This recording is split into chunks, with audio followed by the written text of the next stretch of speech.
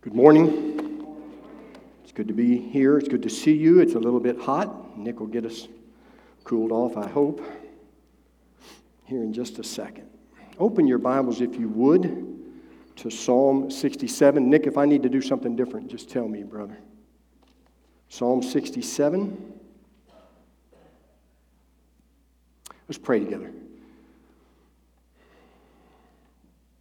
Father, you are glorious and good. We come today to think about a prayer, Father, that you would be glorified in the nations, so that all the nations would be glad. There is gladness in you, Father. Only ultimate and final and supreme gladness is found in you through the Son, who gave his life on the cross, was buried, and rose again.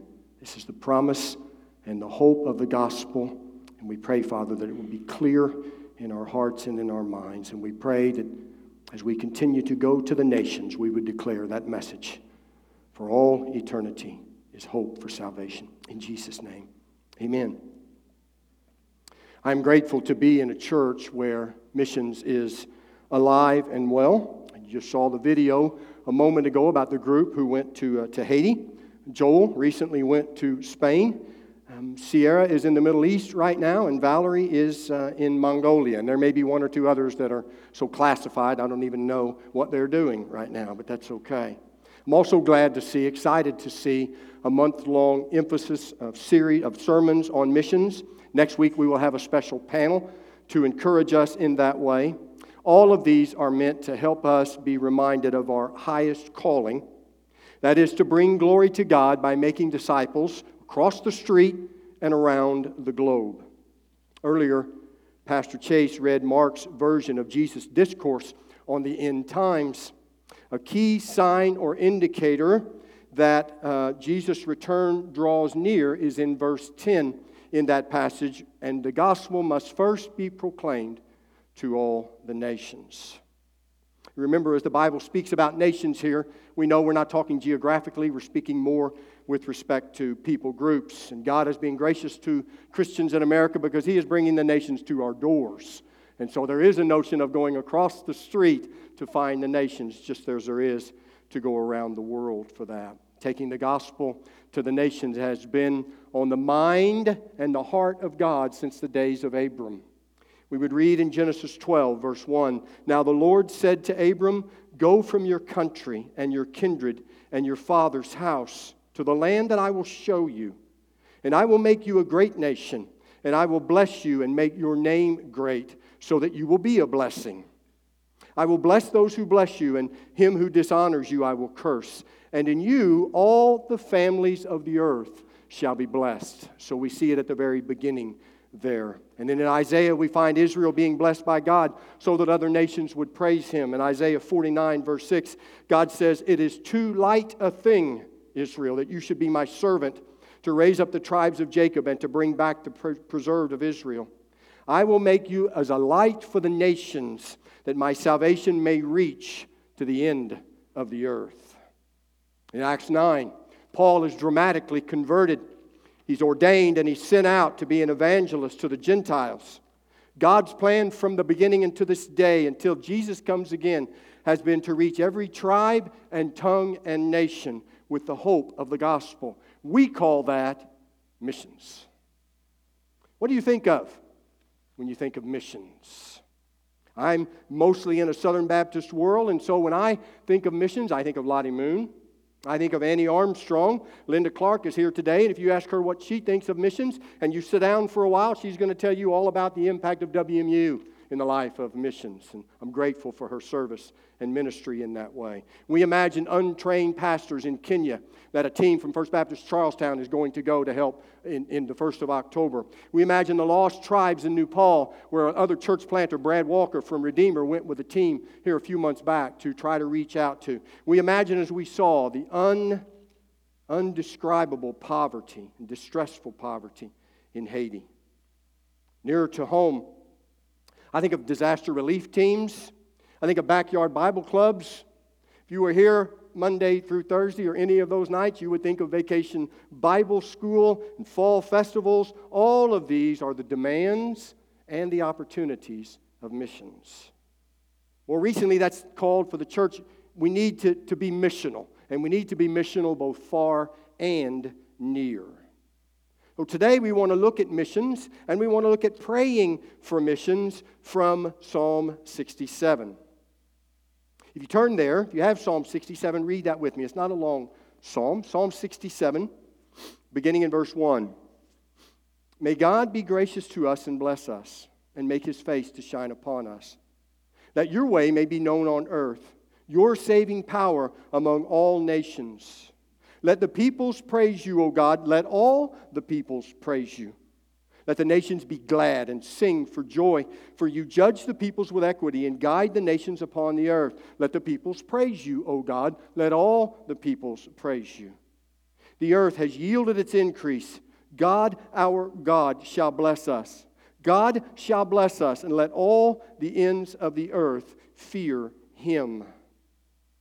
Drawing from verse 7, I think we can make an argument that the ultimate goal of missions is worship for God. I'm using the notion of fear, transferring it through the more concise revelation of reverence, perhaps, carrying that out into a bigger field to think about fear as worship for God. In verse 3 and in verse 5, the psalmist is praying that God would be praised throughout the nations. Let the peoples praise you. Let all the peoples praise you, O God. Following the models of Abram and Isaiah and Paul and Jesus, do we pray that God would bless us so that others might come to know Him through our blessing? That's what God's call to Abram involved. I will bless you and make your name great, and so that you will be a blessing. In you, Abram, all the families of the earth shall be blessed. Do we pray for missions that way? For today's sermon, I'm calling the title for that as we think about it, God-centered praying for God-exalting missions. God-centered praying so that God would be exalted among the nations and be praised. That's what Psalm 67 is doing. God-centered praying for God-exalting missions is how we ask God to bless us so that others will come to know Him. The main thought I want us to get this morning is this. The goal of missions praying, the goal of missions praying, and the goal of missions giving, and the goal of missions going is that God would be praised or worshiped in all the nations among all the peoples. Psalm 67 is a missions-minded psalm. I think it offers for us a recipe or a way that we can pray for missions. There are three outcomes that I want us to see this morning, or purposes, as we pray for missions. The first of those is to make God known. The second of those is to make people glad in God progressively. And the third of those is to make God supreme in the hearts and the minds of all peoples. I have chosen that word make as my points this morning to help us capture a sense of intentionality, to help us capture a sense of strategy that we need to be about. I fully realize that the hopes and the promises in Psalm 67 belong to the decrees of God and the purposes of God for the glory of God. Nevertheless, the Bible teaches us, and our experience would show us, God-glorifying prayers and God-glorifying efforts invite God's favor. And so we pray that way. Since Psalm 67 appears in the form of a prayer, we should approach it as a guide. I think it's a helpful tool for us. Verses 1 through 3 commend us to pray. Our missions efforts, they commend us to pray that as we go about doing missions, we would seek to make God's way known on the earth. Here's how I want to capture that in the first point. Making God known, turning blessing into praise. Making God known, turning blessing into praise is where we're going with verses 1 through 3. When you read verse 1, if you know the Old Testament a little bit, you might recognize it as an adaptation of the Aaronic blessing in number 6. In number 6, 24 through 26, I think, he talks about God's blessing there and God's favor and the peace of God on the people. In Psalm 67, the writer of the psalm adds a purpose to that request for blessing. God's purpose in blessing His people is to reveal Himself to the nations, especially His power to save. See that with me. May God be gracious to us. May He bless us. May He shine His face upon us. Why? So that your way may be known, O God. So that your saving power may be seen throughout the nations. Jeremiah helps us here. In Jeremiah 9, we see that God delights in being known in this way. Verse 23 and 24, Jeremiah 9. Thus says the Lord, let not the wise man boast in his wisdom. Let not the mighty man boast in his might. Let not the rich man boast in his riches. But let him who boasts boast in this, that he understands and knows me, that I am the Lord who practice steadfast love, justice, and righteousness in the earth. For in these things, says the Lord, I delight. Psalm 67, verse 3 and 5 echo that ambition for us. Let the peoples praise you, O God. Let all the peoples praise you. God makes himself known on the earth ultimately so that the peoples may praise him. I want to draw 4 gospel implications or 4 missional implications from that brief summary of those 3 verses. Our focus in missions should be to reach those who do not know the God of the Bible so that, first, God would not be seen around the world as one choice among many. May God, who made heaven and earth, be gracious to us and bless us, the psalmist writes. God is jealous for his own glory, and he acts throughout the earth to bring himself honor and fame.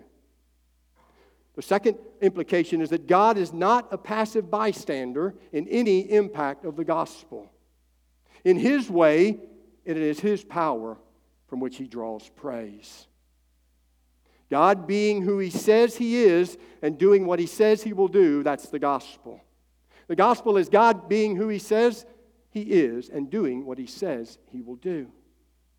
And that draws praise from the nations. The third implication that I would see here is that God does not waste his grace. Say amen. That's almost right. God does not waste. You get used to it. Just keep practicing. It'll come to you. God does not waste his grace. Through God, he makes his saving power known throughout the nations. The fourth implication is this. God blesses the elect. God blesses those of us in this room who are saved. God desires to save more so that through the ones that he saves, he might expand his kingdom. Let all the peoples praise you. God blesses people so that people will praise him. That's how we should pray for our missions. His blessings are always pointed to his own glory. Seeing the psalm centered around God in that way helps us know how to pray when we pray for a trip to Haiti, or we pray for Sierra in the Middle East, or for Valerie in Mongolia, or as we prayed for Joel in Spain. He is going out. God bless Joel so that Joel will be a blessing to the people so that the people will know you. Turning blessing into praise is the work of God through missions as believers strive to make him known. And look with me in verse 4 and 5. Let the nations be glad and sing for joy, for you judge the peoples with equity and guide the nations upon the earth. Let the peoples praise you, O God. Let all the peoples praise you. Our second point would be this. The first point was to make God known, turning blessings into praises. The second point is to make people glad in God, turning the rule of God into rejoicing, turning ruling into rejoicing. I see 2 reasons here in verse 4, how God-exalting missions leads people to be glad in God. Both of them are connected to the gospel. The first one is this. God-exalting missions leads people to be glad in God because God's rule is just and it is right. The psalmist writes, for you judge the nations with equity. In third world countries, as in Haiti, or in the U.S. to a much lesser extent, the poor and the underprivileged do not have the same access to justice that those who are not poor or underprivileged. Those who are wealthy or privileged have a greater access to the justice that we know about than those who do not. In the Old Testament, it's not the way God designed it. In the Old Testament, his law set forth a judge, and one of the roles of this judge was to look out for such people, to take care of those who were poor and oppressed so that they would have justice as well. So when we carry the good news of the gospel to those who are unsaved, we want to see the hope for them that comes in the rule of God throughout the nations. The God of the Bible is no respecter of status or wealth or privilege. That's what the word equity conveys. God is compassionate to the hurting. He is compassionate to the helpless. and He will not leave the guilty unpunished. For all of those who are abused in such ways, they will be vindicated through the judgment of God. Peter wrote about this. Peter wrote about God's judging in such ways when he told believers how Christ reacted to injustice. Christ reacted to injustice by continuing to entrust Himself to Him who judges justly. And when we take the gospel to the nations and they begin to believe in Christ and they are treated unjustly, they can continue to entrust themselves to God, the one who judges justly. Because the glorious day that we just sang about is coming. It is coming. The gospel proclaims that God's rule is just and right. He always judges the peoples with equity. The second reason God's people will be glad is because God's watch care is near and active. He guides the nations upon the earth. Think about that with me for a moment. He guides the nations upon the earth. And we could get into all sorts of conversations about how meticulous His providence is, and I would love to have those conversations with you. But at the very least, this verse speaks to a sovereign God, one who rules over every inch of His creation. It speaks to a very active guidance here, what we call providence. God is investing Himself in the well-being of His creatures. We want to be able to see that every good thing that we have comes from God. Every good and perfect gift comes from above, from the Father. We want to let other people in other nations see this reality. The gospel reveals the bad news about each of us. We're all sinners, and we fall short of the glory of God. Before coming to Christ, all of us were rebels against God. Those who are in rebellion against God don't care much for God's rule. Those who are in rebellion against God don't really care that they don't want to know about the rule of God in their lives. Why? Because it calls out their sin and highlights their guilt. But the gospel also reveals good news. The free gift of God is eternal life to all who will repent and trust in Jesus. Those who come to believe that good news come to be glad about God's rule, and they come to be glad about God's providence. Through Christ, they come to understand why the sovereign rule and guidance of God gives them reason to rejoice. Their hope is present, and their hope is eternal. Thinking about God's rule and thinking about how that impacts the lost around the world, and thinking about how we can make God's rule, how we turn the rule of God into rejoicing in the nations as we go out with the gospel and make people glad in God. Maybe you're here this morning and you've not really contemplated God's rule and God's watch care in such ways. Perhaps you've experienced the injustice of an unwanted divorce or a lost job or some kind of forced unfairness in your life. Perhaps you've asked, where is the equity in those situations, Christian? Where is the God who judges the nations with equity when that's taking place in my life, Christian? Perhaps you've asked that. And if I were an unbeliever, I would ask the very same questions. And I do not promise you for a moment that turning to Christ will restore your marriage or find you a new job. I do promise you that turning to Christ will give you hope, and it will give you help in coping with these setbacks in your life. I do promise you that Christ has shown the way for you how to endure such trials with joy, because He endured such trials with joy. For the promise that was set before Him, He endured the cross, despising the shame, and He is seated at the right hand of God. And He will give you what you need to persevere, so that what Pastor Chase read for us, those who endure to the end shall be saved. I can promise you that because turning to Christ assures you of an eternity in heaven with God, where there'll be no more divorce, there'll be no more lost jobs, there'll be no more disease, there'll be no more inequity, there'll be no more denying, there'll be no more dying. I invite you, if that's your situation, to turn to Jesus today. The rule of God can only become rejoicing when you experience the grace of God. The rule of God can only be sweet in your life when you come to understand how Jesus died for your sins. The rule of God can only become rejoicing when you ask God to forgive you of your sins and you say to Him, I want to place my faith in Jesus. You say that everyone who calls on the name of the Lord Jesus will be saved. I want to call on the name of the Lord Jesus. Will you save me, God? And I answer you from the promise of God's word that yes, He will. If that's your desire today, you want to know more about that, please see me after, or there are a number of people in this room, perhaps the one you're sitting next to, who invited you today, if that's your situation. They will be glad to talk with you about that. A few years back, I read John Piper's book on missions. Many of you have read it, Let the Nations Be Glad. That book helped me see three outcomes that come from finding gladness in God. We're still in verse 4 as we think about this. Making people glad in God, turning ruling into rejoicing. One outcome is assurance in our salvation. The spirit of gladness in our heart, Christian. The spirit of gladness in our heart testifies to the saving power of God in our heart. Because there are many things that go on in our life that's not going to make us glad. It is a spirit-infused gladness that we have in mind here. A second outcome is increasing motivation to proclaim the gospel to the lost. Finding gladness in God motivates us to share with others so that they too might find gladness in God. We see this in John 1 in 2 episodes that we both know very well. Andrew found Jesus, and Andrew went to tell Peter, we found the Messiah. Philip found Jesus, and Philip went to tell Nathanael, we have found him of whom Moses and the prophets wrote. When we rightly consider the grace of God in our salvation, our hearts are filled with gladness.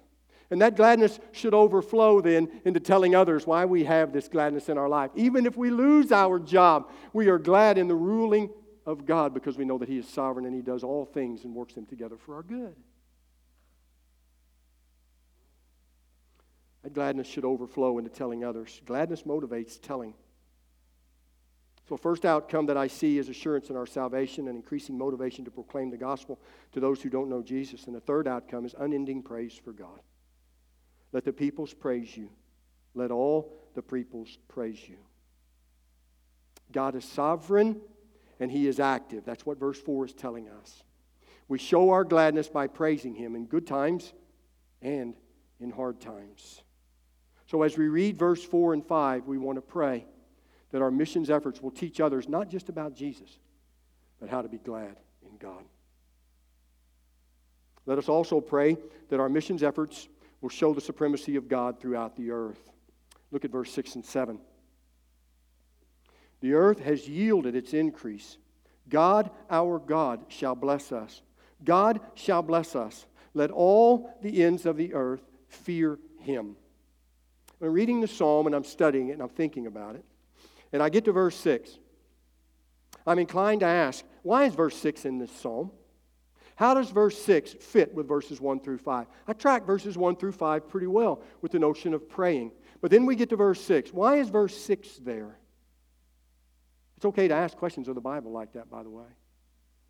It's okay to do that. It's a good way to help learn and study and understand what God's trying to do. It's okay to ask those sorts of questions of the Scripture. God, why is verse 6 in the Bible? And then you let the Spirit teach you as I hope He taught me. Verse 1 through 5 are in the language of prayer. We understand that. Verse 6 and 7 are an expression of the confidence that God will answer that prayer. Oh, by the way, that's a pretty good way to pray. To start out asking God to do something for His own glory, and then to express confidence at the end of that prayer. Not that we're going to rule God, not that God is a debtor to us, not that He is obligated to answer our prayers, but we know that we go to Him for His glory. We're going to find favor in His answer to those things. And so, like the psalmist, we can express confidence that God, our God, shall bless us. I finished my thinking about that. Verse 6 and 7 remind me that God will answer prayers that seek to make Him supreme. God will answer prayers that turn blessings into worship. Now, track this thought with me for a minute. In the context of Psalm 67, I'm glad we just saw the video on Haiti because you see the great need there. All you got to do is look for a minute. If you have any sense of geography, we know the catastrophic circumstances that continually face Haiti over and over, year after year. I see verse 6 as a reference to God's provision and blessing. The earth has yielded its increase. There might be a hint here of the end times. I'm not sure. I don't want to track it that way, and we don't need to. But I do see God's provision and blessing. The earth has yielded its increase. And when I think about that, from a missional perspective, I arrive at this statement. God's provision demonstrates His love and His sufficiency. God's provision demonstrates His love and His sufficiency. you can't see because it's pretty subtle, but I'm wearing the NAM colors today. I'm blessed to be a trustee for the North American Mission Board for the state of Indiana. I know, so what? I'm just sharing that. Stay with me here for a minute, all right? The ministry of the North American Mission Board is deployed in two related ways. One of them is called Send Network. The other one is called Send Relief. You're familiar with Send Network. Send Network is the church planting world. That's been getting almost all of the attention the last 5 or 6 years. Lots and lots and lots of attention. Send Relief is newer. It's about 18 months old now. The vision for Send Relief is to deploy generous compassion for the sake of the gospel. So we see those two arms working together. Both Send Network, the church planting world, people going out, reaching communities for Christ, being new and different in their community and being able to reach that particular community. We see that taking place for the sake of the gospel. And Send Relief takes place so that giving of blessings can be for the sake of the gospel. They are connected. Send Relief and Send Network are connected by vision, strategy, and objective. That is to win the lost to Christ. That is to turn blessings into worship. That is to make God supreme in the hearts of the people. Can you see the missions in that? Thinking about what we just did in Haiti, can you see the missions component in that? We go to distant lands to proclaim the gospel. The vision of Haiti at this particular time is to go to make them better at what they do there on the ground. That was the vision at Harrison Hills where I pastored for 9 years. We weren't very big. We were not packed with a bunch of people who were good at sharing their faith. We had 2 guys that were very good at it. The rest of us, not so much. And so I'm taking a 1 Corinthians 12 approach to how we can do missions at Harrison Hills. We had a lot of people who were good with their hands and loved to use their hands in that sort of way.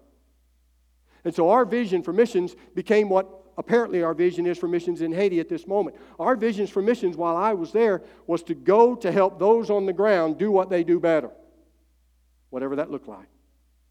In Canada, it looked like prayer walking and handing out flyers and information about church plants. In eastern Kentucky, it looked like going into a community that was 70% funded by government relief. Coal mining community is no longer a coal mining community. Down there, it looked like building facilities, including a rodeo ground because they're teaching young kids how to ride and rope so that they can share the gospel with them. The point of all of that is that we go so that we can declare the gospel. We go to Haiti, the same reason, so that we can let them be better, help them be better at doing what they can do on the ground that we can't do. We must go to distant lands to proclaim the gospel, and we must use words because faith comes by hearing, and hearing by the word of Christ. But missionaries, especially in poor areas, realize that before words will resonate, actions must bring relief. Before what you say about Christ is going to land on them, you got to do something to help them in the dire situation that they're in. And then you explain the purpose for your help is that the love of Jesus doing that. Verse 6 helps me remember that tangible acts of compassion display the concern of God for those who are hurting. So then the God-exalting goal of compassionate missions is that blessing will become worship through the ends of the earth. The Bible reminds us that compassionate ministry offers 2 things. It offers a present hope. Present hope. You go and you build something that they can use after you leave. That's a present hope. It offers a future promise. The present hope is seen in the provision. The present hope is seen in food for their bellies. The present hope is seen in bandages for their wounds, fillings for their teeth, glasses for their eyes, training for jobs. That's the present hope. These provisions then become a tangible form of promise. Follow me here, please. These provisions become a tangible form of promise that the blessings of God are sufficient for their needs. Those blessings then, for the glory of God and by His sovereign decree, those blessings become worship. What's the conclusion of this way of thinking? The promise that God is sufficient invites reverence or worship. Let all the ends of the earth fear God. Now I trust that as we look at Psalm 67 this way, and I think it's an appropriate way for us to look at it, I trust that this view will help the church keep a right perspective about our missions. Several objectives are worthwhile: compassion, training, provision. All of those are important and good. We need to go and we need to do all of those sorts of things. But the supreme way that missions is worthwhile is that missions exalt God. Make Him known. Make people glad in Him. And make Him supreme. Psalm 67 is a psalm of praise in the language of prayer. Praise to God, verse 1, becomes a prayer for the nations. See that? Praise to God becomes a prayer for the nations. And as the psalm begins in the language of blessing, it ends that way also. It begins with a confident prayer. May God be gracious to us and bless us and make His face shine upon us. And it ends in confident praise. God, our God, shall bless us. He shall bless us. Let all the ends of the earth fear Him. There are no commands per se in here for us. I think the general application would be to remember to pray that God would be exalted in the missions endeavors at Oak Park Baptist Church. Before I close, I want to draw 4 conclusions, if I can, about how praying that way will guide our involvement. 4 conclusions, summaries, if you will. Praying that God would be exalted in our missions efforts invites the Spirit's influence and the Spirit's power into our plans and purposes. Let me say that slower because I talk fast. There's a couple of amens. That's all right. Praying that God would be exalted in our missions efforts invites the Spirit's influence and the Spirit's power into our plans and into our purposes. Second, praying that God would be exalted in our missions efforts focuses our thinking about missions because it's going to direct our plans and our purposes Godward. What are we going to do on this trip that's going to cause them to praise God? When we pray that that's our endeavor, when we pray that that's our aim, and that sharpens our thinking about missions. When others hear you pray about missions in such a way, it stokes their thinking about missions. And it directs our plans and our purposes Godward. A third conclusion. Praying that God would be exalted in our missions efforts moves our individual thinking, it moves our individual thinking away from matters of cost and convenience and calendars. It's okay, you don't have to raise your hand if I ask you, is that sometimes the way you think about missions? It's okay. But praying that God would be exalted in our missions efforts helps to shift our thinking away from that and motivate our decisions about giving and going and praying to be driven by opportunities and goals. Say it again, because there's a lot in that. I'm just like you. When I first hear about a mission trip, when is it? Is it convenient for me to go then? How much is it going to cost me? And I always ask, what's the lodging like? Because I don't sleep well. And I spent 4 nights in a hammock in Brazil. Let me say that clearly. I spent 4 nights in a hammock in Brazil. I didn't sleep. I spent 4 nights in a hammock in Brazil. So I want to know where I'm going to lay my head down every night before I go on a missions trip. Selfish as that sounds, you can come to me and I'll repent and we'll go forward. But I'm telling you, that's the notion of how all of us think in one way or another. What's in this for me and what's it going to cost me? Let's be honest with one another. But when we pray for missions, when we drive our hearts to pray, God will be exalted if I go to Brazil and don't sleep for 4 nights in a hammock. If I can pray that way, then my decision is going to be driven more by the opportunity of doing that and by the goal of doing that and not about what it's going to take for me. Fourth conclusion. Praying that God would be exalted in our missions efforts extends into how we carry out every work in the church and in our own personal lives. Missions is not a category of the church. Missions is the work of the church. Missions is not a ministry of the church. Missions is the objective of the church. Piper's great when he says this. Missions exist because worship doesn't. And until the people are glad throughout the nations and they're rejoicing over the rule of God, and missions is not finished. We don't want to miss the point of the Great Commission and the Acts 1:8 mandate. Everything we do as followers of Christ should be missional, so that God will be made known throughout the nations,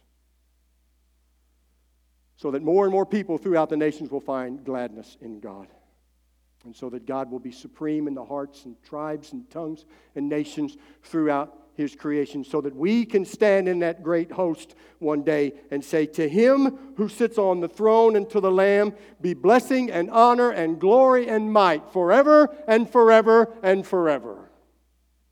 O glorious day. Let's pray together. Music team, you can come. Father, help us to absorb what you would have us to from this psalm. It is written in the form of a prayer, and so I pray we have done right to study it that way this morning. More so, Father, I pray that what we have studied this morning draws our hearts and minds to think more consistently, more fervently, more sacrificially toward what we can do at Oak Park in the realm of missions that would cause the peoples to praise you and all the peoples to praise you. Stir our hearts this way, Father. Thank you for being patient with us. Continue to teach us and move in our hearts. We might know the price that Jesus paid for us, and we might take the blessings of that into other nations and other peoples, that they too would praise you. It's in Jesus' name we pray. Amen. Let's stand as we sing.